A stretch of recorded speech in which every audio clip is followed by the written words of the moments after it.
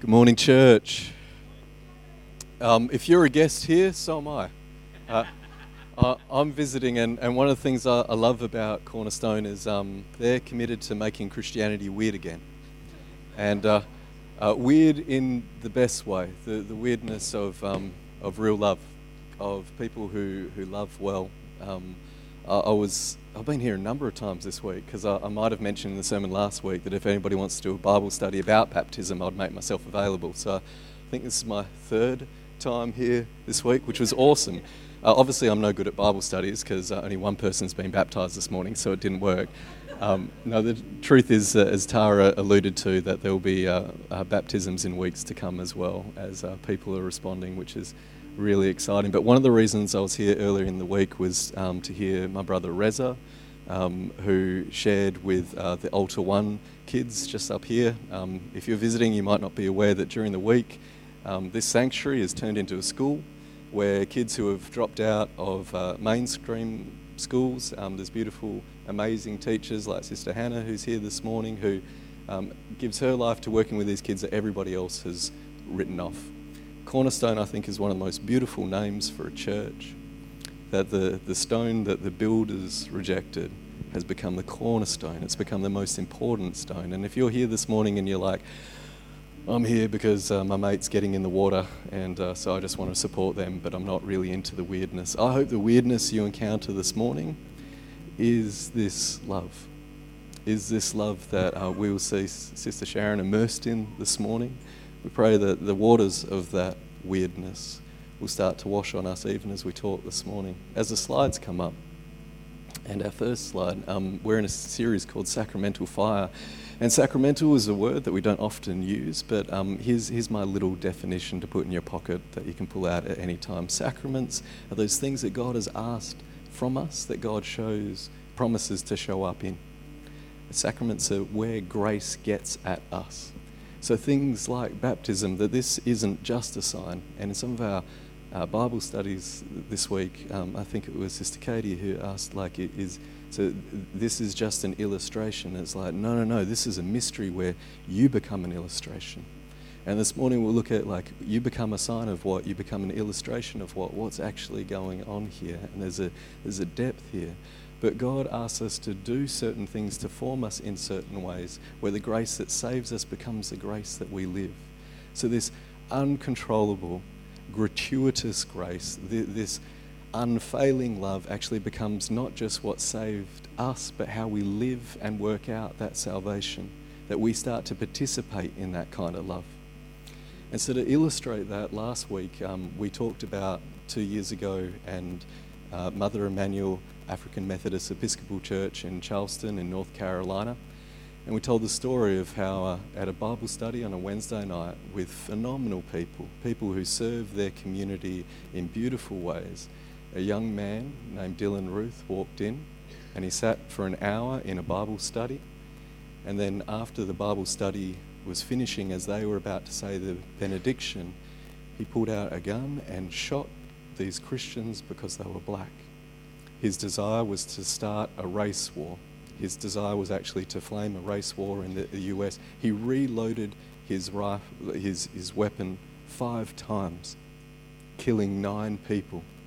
Now that is shocking, and it showed up in the press because it is so awful, but what also showed up in the press and what flooded the press was the church's response. And this sacramental fire that we're talking about is how do we become formed in such a way where baptism is not a once-off event that saves us, but it actually becomes a daily pattern of our life.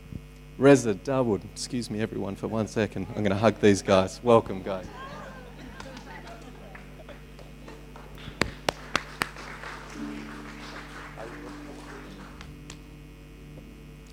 I'm a guest here as well. Pull up anywhere. Now, I know this lady is lovely. Maybe you can sit with. A little later on, I want to talk about Reza and Darwood. But first, let me show you something of the response of these Christians. The video you're about to watch, which is different to the ones we watched last week, and some of you are like, Jared, don't you have a different sermon illustration? Didn't you do this one last week?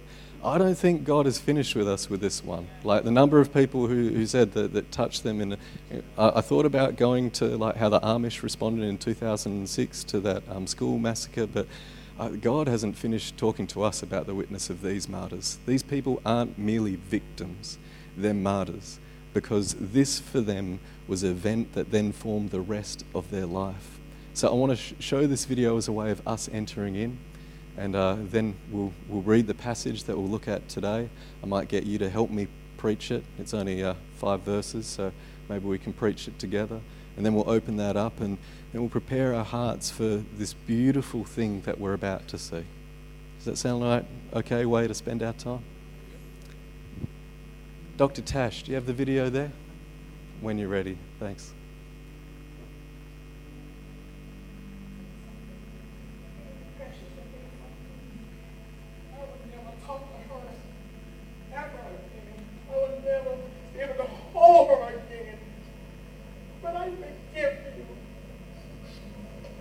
Forgive you, my family forgive you. But we would like you to take this opportunity to repent. Repent. Confess. Give your life to the one who matters the most, Christ. We welcome you Wednesday night in our Bible study with open arms. You have killed some of the most beautiful people that I know. Every fiber in my body hurts, but as we say in a Bible study, we enjoyed you, but may God have mercy on you.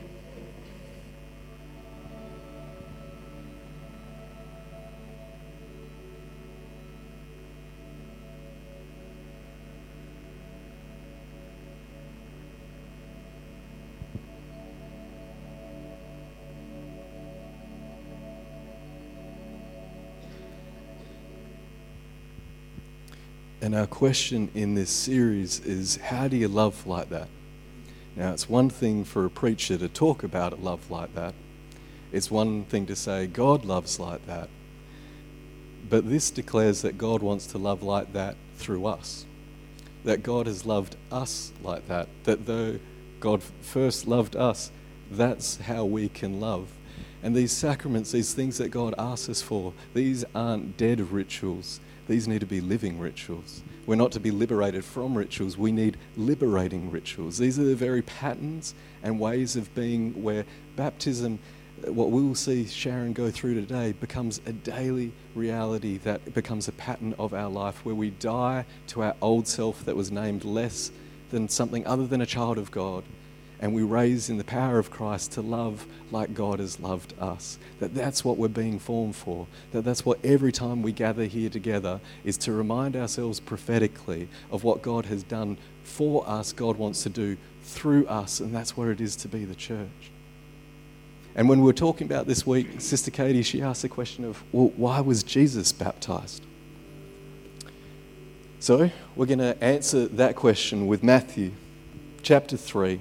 Starting at verse 13, and because it's short, I'm going to ask you to preach it after me.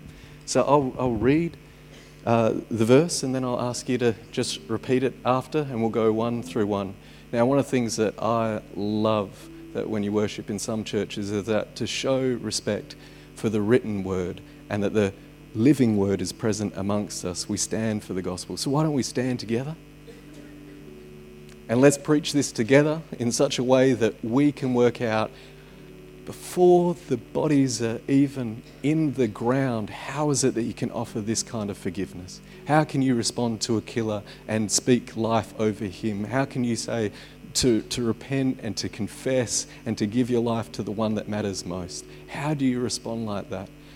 And the witness of Mother Emanuel Church is to say that it's by spending time in the reality of who God is until you get caught up. You trade in all the stuff that we lose ourselves in the water and gain in the water.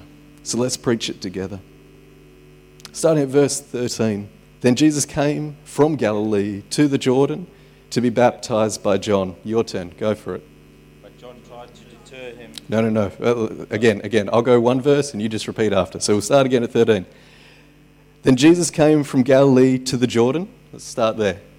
Then Jesus came from Galilee to the Jordan to be baptized by John. That's right. JC is just ready to preach himself. JC is like, Jared, I'm taking over. The next bit, of course, is to be baptized by John. Your turn. To be baptized by John. Now we got it. John tried to deter him, saying, I need to be baptized by you, and you come to baptize me? Saying, I need to be baptized by you, and you come to me. Jesus replied, Replied, let it be so now. let it be so now. It is proper for us to do this, It is proper for us to do this, to fulfill all righteousness. to fulfill all righteousness. Then John consented. Then John consented. As soon as Jesus was baptized, As soon as Jesus was baptized, he went up out of the water. he went up out of the water. At that moment, heaven was opened, At that moment, heaven was opened, and he saw the Spirit of God descend and he saw the Spirit of God descend like a dove lighting on him. like a dove lighting on him. And a voice from heaven said, And a voice from heaven said, This is my Son, This is my Son, whom I love, whom I love, and with him I am well pleased. and with him I am well pleased. Let's pray. Lord, we ask that you take the written word and you, by your Spirit, you point to the living word. Jesus, come and move amongst us. Holy Spirit, take these words, take these things that are found on my lips and the meditation of our hearts, and may there be something that is pleasing to you. Would you reveal yourself in all of this? Would you move this from ideas and mere information, and would you come and show up and show us a revelation of who you are, that we might gaze upon your beauty and be so caught up in that that we too, either for the first time or for the 1,000th time, want to die to our old self, our old ways, and be raised with you to live in your way. Jesus, we pray this in the name of the Father and the Son and the Holy Spirit, and all God's people said, Amen. Amen. Please have a seat. This is the newspaper article that made the front page. When this young guy, what he wanted to make the front page was a race war, and what made the front page was the church's response. We forgive you, hate will not win. These are the incredible people, including 4 pastors that were killed, including an incredible young man who volunteers with kids who have dropped out of school, a woman who served in the church. She was in her late 70s and cleaned the church and had served the church her whole life. These are people who were formed in such ways where the sacraments had become such a reality for them that they had become a sacrament for the world. It's like, some of you remember old compasses, not as in north, south, east, west, but the compasses you used in math. Some of us are old enough where we actually had a physical compass in maths and we had to draw the circles and it wasn't just computer generated. But how it worked is you'd have to point the pointy end down in one spot. And then from there, if it went down deep enough, you could draw larger and larger circles from there. And the circles could get wider and wider and wider. The sacraments is the first point where we are promised that God is present here. And as we come to learn and expect that and experience that, we can start to see God's presence elsewhere. Next week, when we look at the Eucharist, when we look at communion, when we look at the Lord's table, we will look at how learning to recognize Christ here helps us learn to recognize Christ in the lost, the last, the least, the left out, and the looked over, that this becomes a pattern of our life. But these people were formed in such a way where these sacraments weren't empty rituals, they were set on fire with the presence of God. And so I want the best of both worlds. And the amazing thing about the African Methodist Episcopal Church is that it's really traditional in some ways. They have a call to the table, which is really traditional, a confession, which is really traditional, a benediction, which is really traditional, and yet you will see a sister doing like helicopter Pentecostal 2-step prayer dance in the corner while all that is going on. I want the best of both worlds. I don't want just spiritual one-night stands where it all becomes about my experience. instead of God becoming my experience. Do you hear the difference? It's the difference between being formed in something and just being entertained by something. It's that, do we come in here this morning as consumers of religious goods and services, and then we assess, Kat was good this morning, she's got a #1 hit on Triple J, but other weeks, I'm not sure if I really appreciate it. And the preaching this morning is like, Jared wasn't as tight as he needed to be, and we went 3 minutes over this morning, I'm not sure if I'm going to tithe.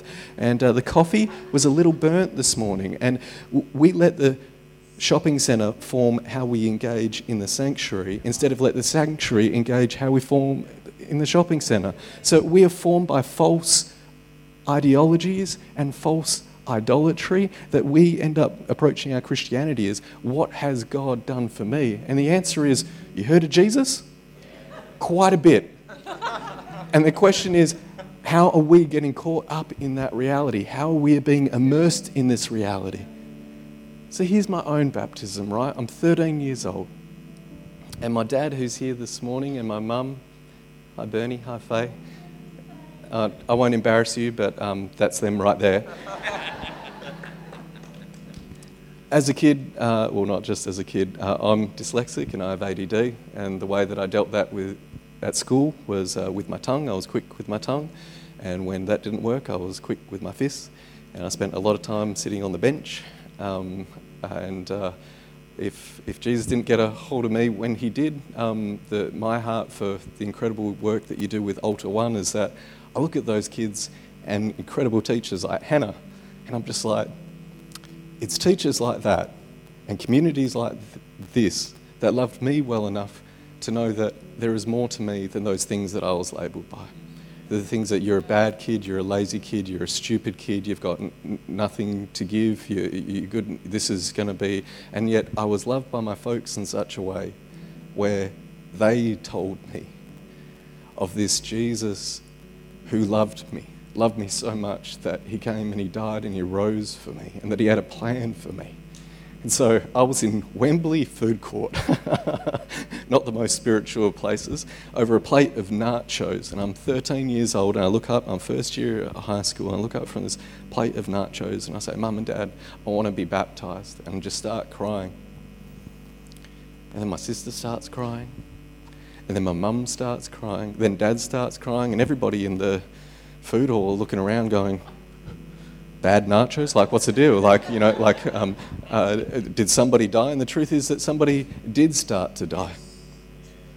I realised that because Jesus had taken it all on for me, that I could die to all those labels that put on me, both the good stuff and the bad stuff that said I was something less than a child of God. So in the family swimming pool the next morning, Sunday morning, while Mum and Dad's friends from the house church that they were part of stood around the outside of the family swimming pool and sung, I've decided to follow Jesus,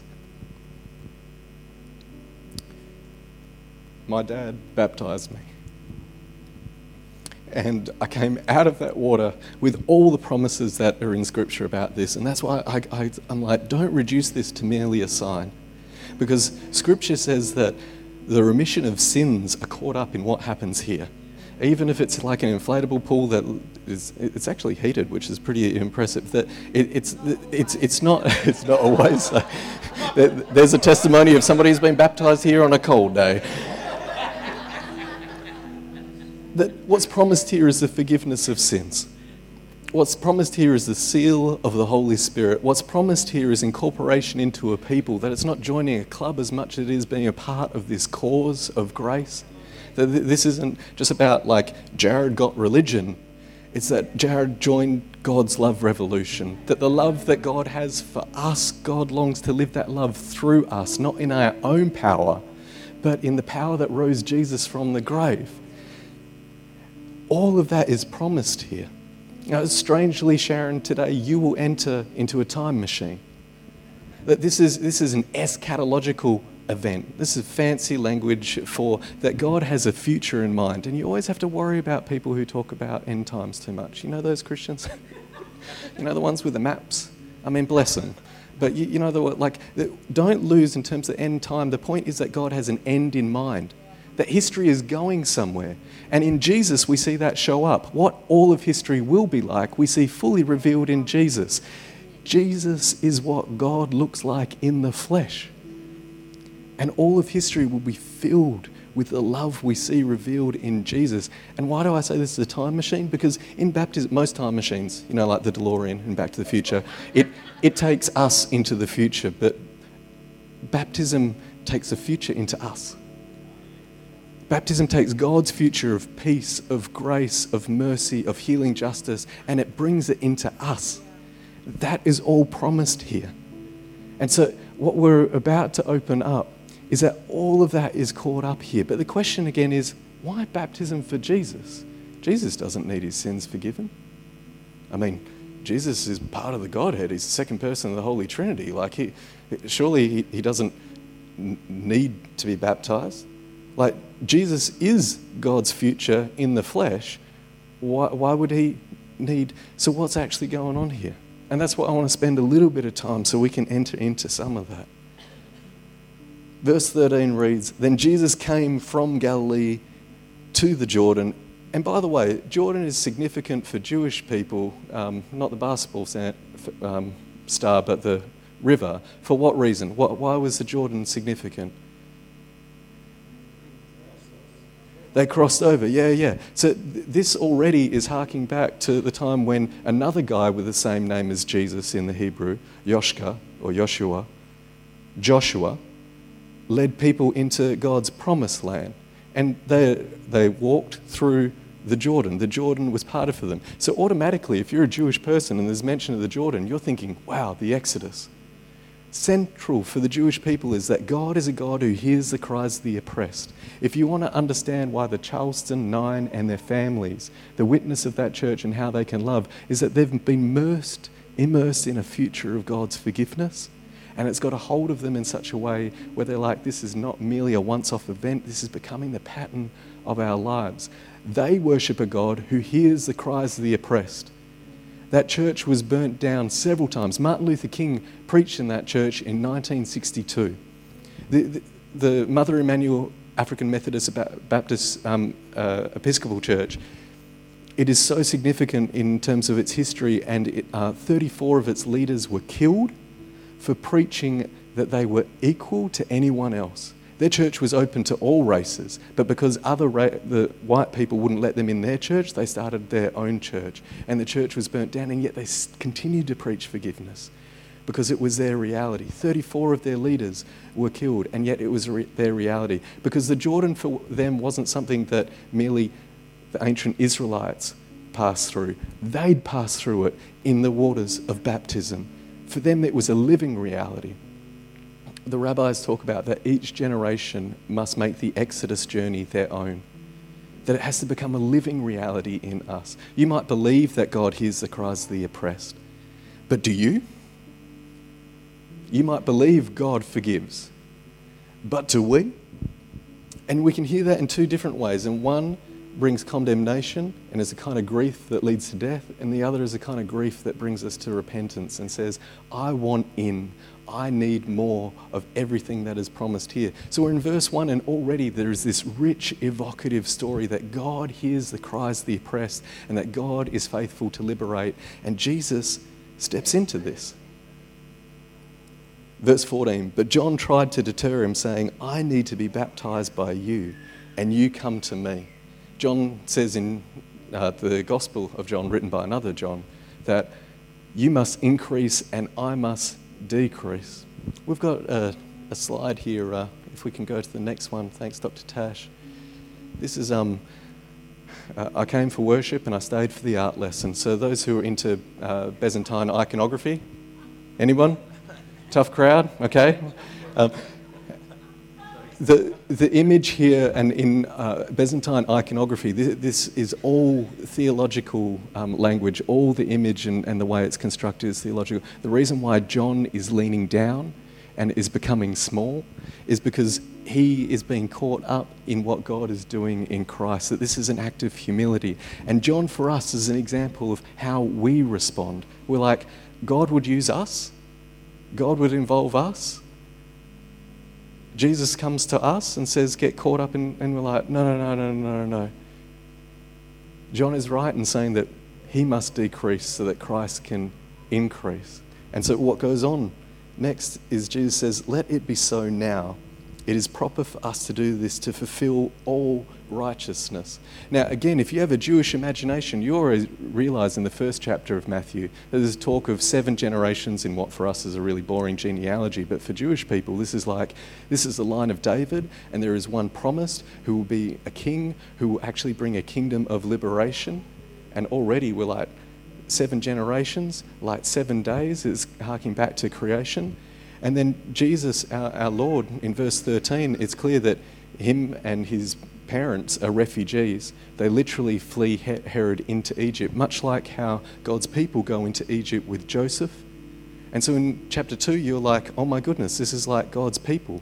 God was always looking for people to reflect him. Even in the garden, the original humans were to be images of who God is. The love, the forgiveness that you see so quickly from them, that was always God's desire, that you are made in the image of love, that you are made by love, and you're made for love. And because of what Christ is doing here, and ultimately in his death, burial, and resurrection and ascension, that love comes to live in us. So how God has saved us becomes how we witness to that salvation. And so it's so incredibly overwhelming here, but the bit about fulfilling all righteousness is that you're in chapter 2 and you realise that Jesus is the true Israel. You're in chapter 1 and you realise Jesus is the true Israel. And then it goes on in chapter 3 and they come out of Israel to Nazareth just like they came out of under Egypt, under Pharaoh, in that oppression, and God led them out. And you're like, God was always looking for a people to show the world what God is like, to live that love, what God is like. And we have been so unfaithful, and we've worshipped other idols, and we've been formed by so many other different things. And yet Jesus is the true Israel, doing for us what we could not do for ourselves, giving to God and showing us what it is to be fully human, but also showing God fully revealed to us. And all of this is happening to Jesus. Jesus says that all righteousness is to be fulfilled, and if we were Spanish speaking, we would use the word justice, because the word in the Greek and the Hebrew are intimately connected, that righteousness means healing justice. That it's not merely a personal program, it's a social program. In fact, it's a cosmic program. And when Jesus says that all righteousness is to be fulfilled, it's that, don't miss this, for Jesus isn't baptized because he has sin. Jesus is baptized for our sin. How God comes to meet us in our sin is that Jesus, as the true representative of what it is to be human, he goes under the waters into our sin. Jesus fully enters into the waters that we need to be saved through. Jesus takes on all and assumes everything that needs transformation. And so how God saves is through this kind of solidarity. Again, church, I'm preaching better than you're responding, so I'll say it again. How God saves is through solidarity. What righteousness looks like in Jesus is not, I'm better than them, I've obeyed the rules, I'm getting away from them, I think I'm better than them. But Jesus comes and takes on all the stuff that we want to hide with clothes, like in the garden. And Jesus, and traditionally the iconography, I didn't make it that racy for you guys, but traditionally the iconography has Jesus naked, unashamed. That this is the beauty of a human being who is love, and we were made for that love, a human being whose very nature is assumed by mercy, so that all that is not like that can be assumed. Jesus enters the water because he is the true Israel and does for us what we could not do for ourselves. Jesus' baptism that we see here is actually opening up a way for us to exchange everything that needs to be transformed in us for his transformation. So then John consented, it reads in verse 15. And just as John had to say yes and be humble enough, as we see here, to actually be part of Jesus' own baptism, so we need to be humble enough to receive Jesus' baptism. See, we're not baptized into the Jordan, and actually theologically it's not so much that Jesus is baptized into the Jordan as the Jordan is baptized into him and all of creation is baptized into him. We are all baptized into him. When Sharon in a moment gets into these waters, She is baptized into Christ, into his faithfulness, into his faithfully reflecting to the world who God is, nothing but love, nothing but mercy, nothing but grace. And so Sharon gets in these waters and realizes that she is made in the image of love, and that's her call. And that would be enough, but the verse doesn't stop there. It says John consented, and God waits for our consent to say yes to God's future. That God might have made us without us, but won't save us without us. It actually requires our surrender. And I didn't plan this, but I'm going to ask if somebody from the kitchen would actually get a jug and a glass. Jug doesn't have to be filled. As we do that, thanks. Can we start to see everything that's been caught up in this passage? And that baptism isn't about us and what we need to do. It's about God and what he has done. And this is a place that we can be assured that we're just getting in on it. See, you're not a spirit with a body. You're actually a body with a spirit. Amen. And so this isn't if I get this knowledge and I understand right, that's what saves me. No. God is going to save your body from your flesh. Or let's use the Greek because it's less confusing. God saves our soma from our sarx. And you're like, no, Jared, that still wasn't helpful. What I'm saying is this, is that the Christian hope is that all of creation will be flooded with the love that we're baptized into. And we come out of the waters with that love. We've said yes to that love in us. And now we move round the world as a sign of what the world will be. We become a sign of the future. People start to encounter us and they go, you're just as broken as me, you're just as problematic as me, this isn't about you. But something about your life says that righteousness isn't I'm better than them. But man, this is as much me as anybody else. If God is humble enough to come and take on all our sin and have solidarity with us, how much more should the church be marked by solidarity with those who are suffering, who are poor, who are outcasts, who are scapegoated? Whenever you have a righteousness that says, thank you, God, that I'm not like those, and you know, the left and the right, they have different groups that they like to scapegoat, like the rich, like those fascists, like those bigots, like those homophobes. Or on the other side, it's like those unrighteous people, like those homosexuals, like those muzzos, those refos, some of which are right here with us as our brothers and sisters, by the way. But you know, that kind of like, we'll protect ourselves against them. In Jesus' baptism, he says there is no longer a them that God isn't willing to assume and be part of. Jesus steps into the them that we've been named with and says, you can be a part of this as long as you're okay with being a part of them, because we've all sinned and fallen short of the glory of God. And so the only way we receive this is going, all of us need this. And don't miss this. This is what the Orthodox call a theophany. It means a revelation of who God is. The Father, which is a mystery unknown, speaks over the Son, which is the Father revealed, the nature of the Father revealed, and says, this is my Son, whom I love and am well pleased. And the Holy Spirit descends in the form of a dove. This is God revealing God, and God is revealed in coming in all humility and taking on everything that is wrong. So Jesus goes on later to say, because John and James, their mum, comes to Jesus and gets a quiet moment, and he's like, so you're going to be the Messiah, you're going to be the king. Okay, so when you get into government, those are going to sit on your right and left, you know, head of finances for the nation and, military, head of military. Can you save those positions for my son? And Jesus says, can you drink the cup that I drink and be baptized with the baptism that I'm baptized with? The baptism which we're baptized with is suffering love. That it is not just God's solidarity with us in our sin, as if we could just stay there, but it's actually liberation from that sin through suffering love.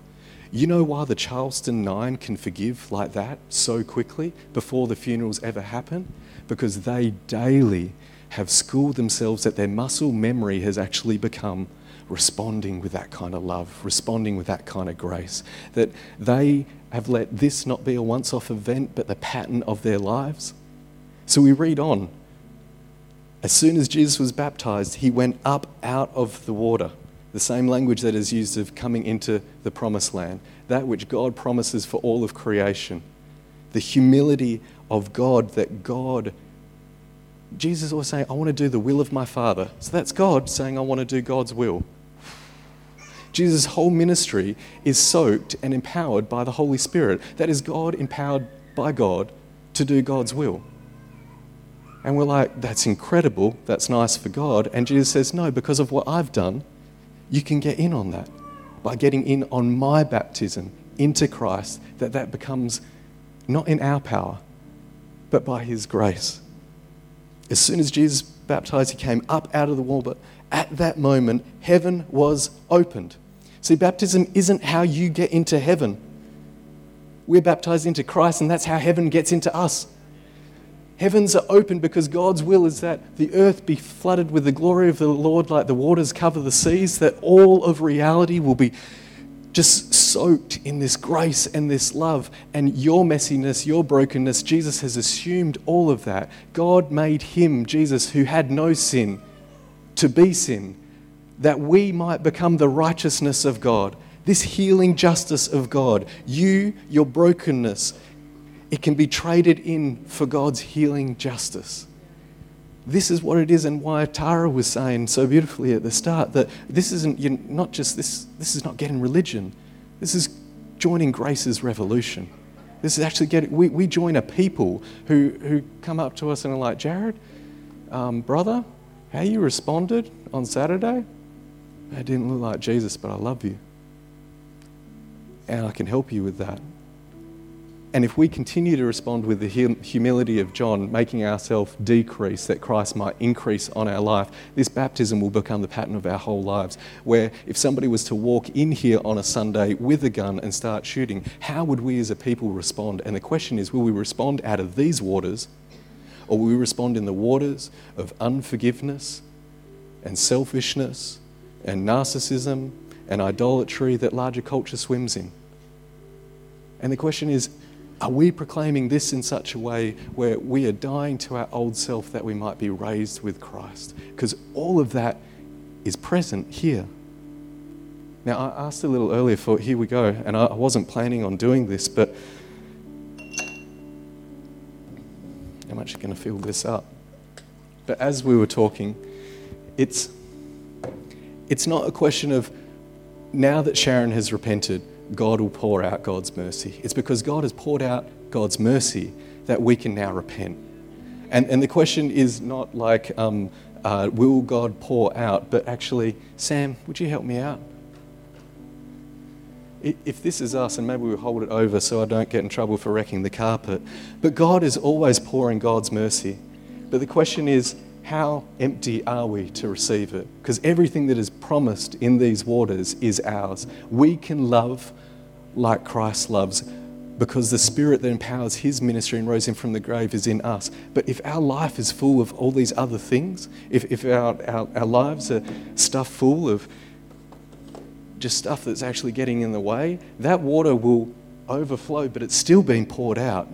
And there are some of us this morning that God is still pouring into our lives, but there are things that can't be soaked because we're just not making room. That we've been sealed with the Holy Spirit, but as it says in Ephesians, be as some become drunk, do not become drunk like some, but instead drink of the Holy Spirit, be refilled with the Holy Spirit. That some of us have let our lives be full of all this other stuff, that the power that God is pouring out on us right now, church, and yet it's full of all this other stuff. Sam, I don't know what you can do with that, but thanks for helping me out. Heavens have opened up, and now heaven is flooding the earth, and Jesus is using people like us, and it's like Sinners Anonymous. The first step is admitting you've got a problem, and then we take a fierce moral inventory of all our stuff and realize that all God needs is for us to go, I will decrease. God needs, like from John, his consent. God needs just for you to go, I'm part of the problem. God needs from us to go, I'm not better than anyone else. I'm actually as bad as everybody else. And yet, would you take this and make something beautiful of it? The original beauty which I'm created in. Can I give you my shame that you give that back to me? And God says, yes. As we close, look at the moment the heavens were open and he saw the Spirit of God descending like a dove. Now, if you're a Jewish person and you hear a story of a dove, what stories are you going to bring to mind? The waters, of course, bring to mind the Exodus, but there's another story with water where we see a dove. It, of course, is what? Noah. And the dove brought what in its mouth? A twig, a sign of new creation, that there was land. Where is the twig? Or more accurately, who is the twig?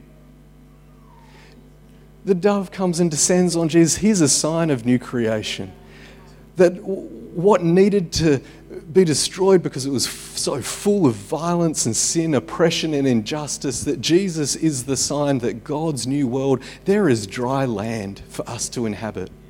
And he has made a way for us to receive it. Can you see how this is so full with all the stories, all the promises have found their yes and amen in Jesus?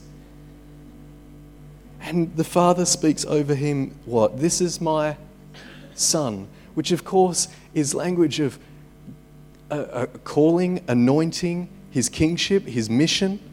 It's saying that in here Jesus is inaugurated. And ultimately we'll see that inauguration on a cross. Don't miss that this morning. For Sharon to be baptized into this water is that for the Father to say over her, because she's baptized into Christ, you are my child.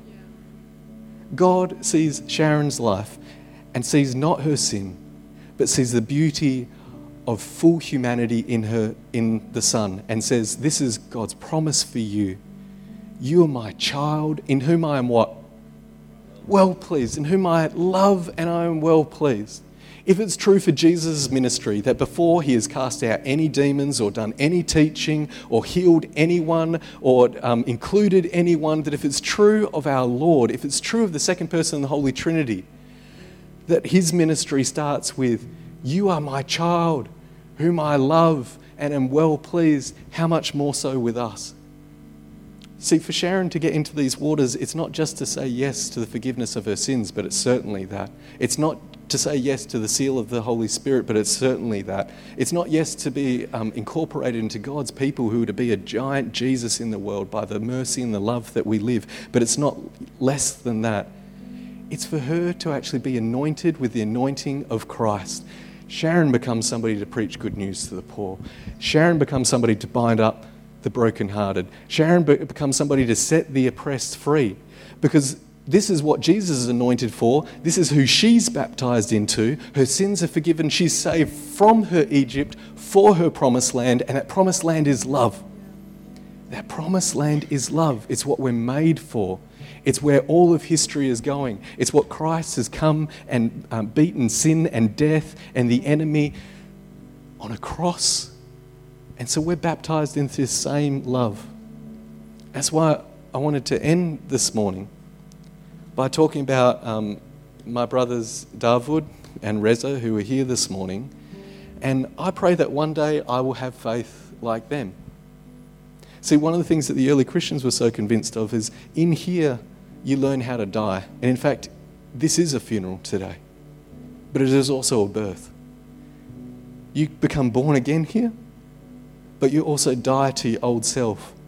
You die to the way that Egypt named you as a slave, and you were born into the promised land as a child of God, that you are loved, that you are cherished, that you are precious, and you are called, not just saved from, but saved for the kind of love that God has saved us with. It's all love. It's all love. And this is what Jesus invites us into. And this is why iconography has always shown Christ larger than the Jordan River.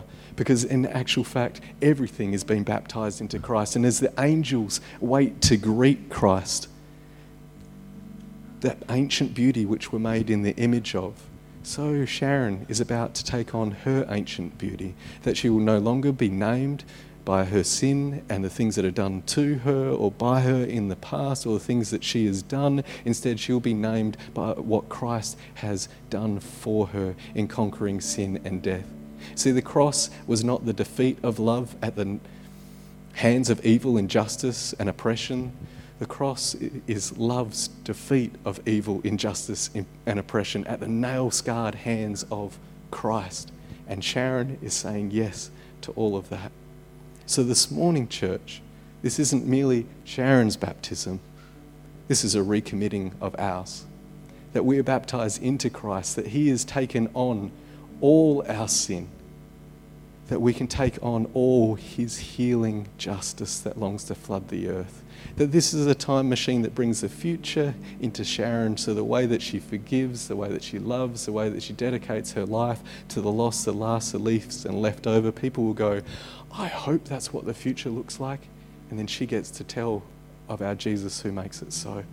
Are we starting to get a sense of the gospel and why it's good news? The sacrament of baptism is a mystery of where grace gets at us. And as we close this morning, I'm going to invite us to respond. Some of us for the first time, and some of us it's just getting in that pattern. So if somebody walked in and did, God forbid, what happened at Mother Emanuel Church, that we would be able to respond in the kind of way, with the kind of mercy and forgiveness that people will go, that's a miracle. So this morning, with every eye closed and head bowed, just take this moment. Have you, like John the Baptist, given your consent for love to immerse your life? That you become a sign of God's future, God's kingdom, God's new creation? Have you said that yes to that previously? If you're here this morning and you've never said yes to God's love, that you didn't realise that your meaning, your purpose, your destiny was love, and you would like to give yourself to God's love, I just ask now, while people aren't looking and heads are bowed, that you just raise your hand. If that's you this morning and you want to say yes to God's love, if you would raise your hand. And if you've previously raised your hand, that's a beautiful thing. Praise God. And if you've previously raised your hand, and maybe previously you've been in the water, but a bit like that cup, it's full of all this other stuff, and God continues to pour mercy out on you, and yet you haven't lived out of your baptism. Those things that your baptism prophesied that you were dead to, you've started to live in. That you've longed for flesh pots of Egypt instead of the manna from heaven. That you've longed to go back to slavery instead of living in the promised land. If you have been marked by God's love and have said yes to Jesus in the waters of baptism, but have slipped back into living like you were living under Pharaoh instead of under Christ, if that's you this morning and you need to be liberated, with every eye closed here and head bow, if you would raise your hand so we can pray for you this morning.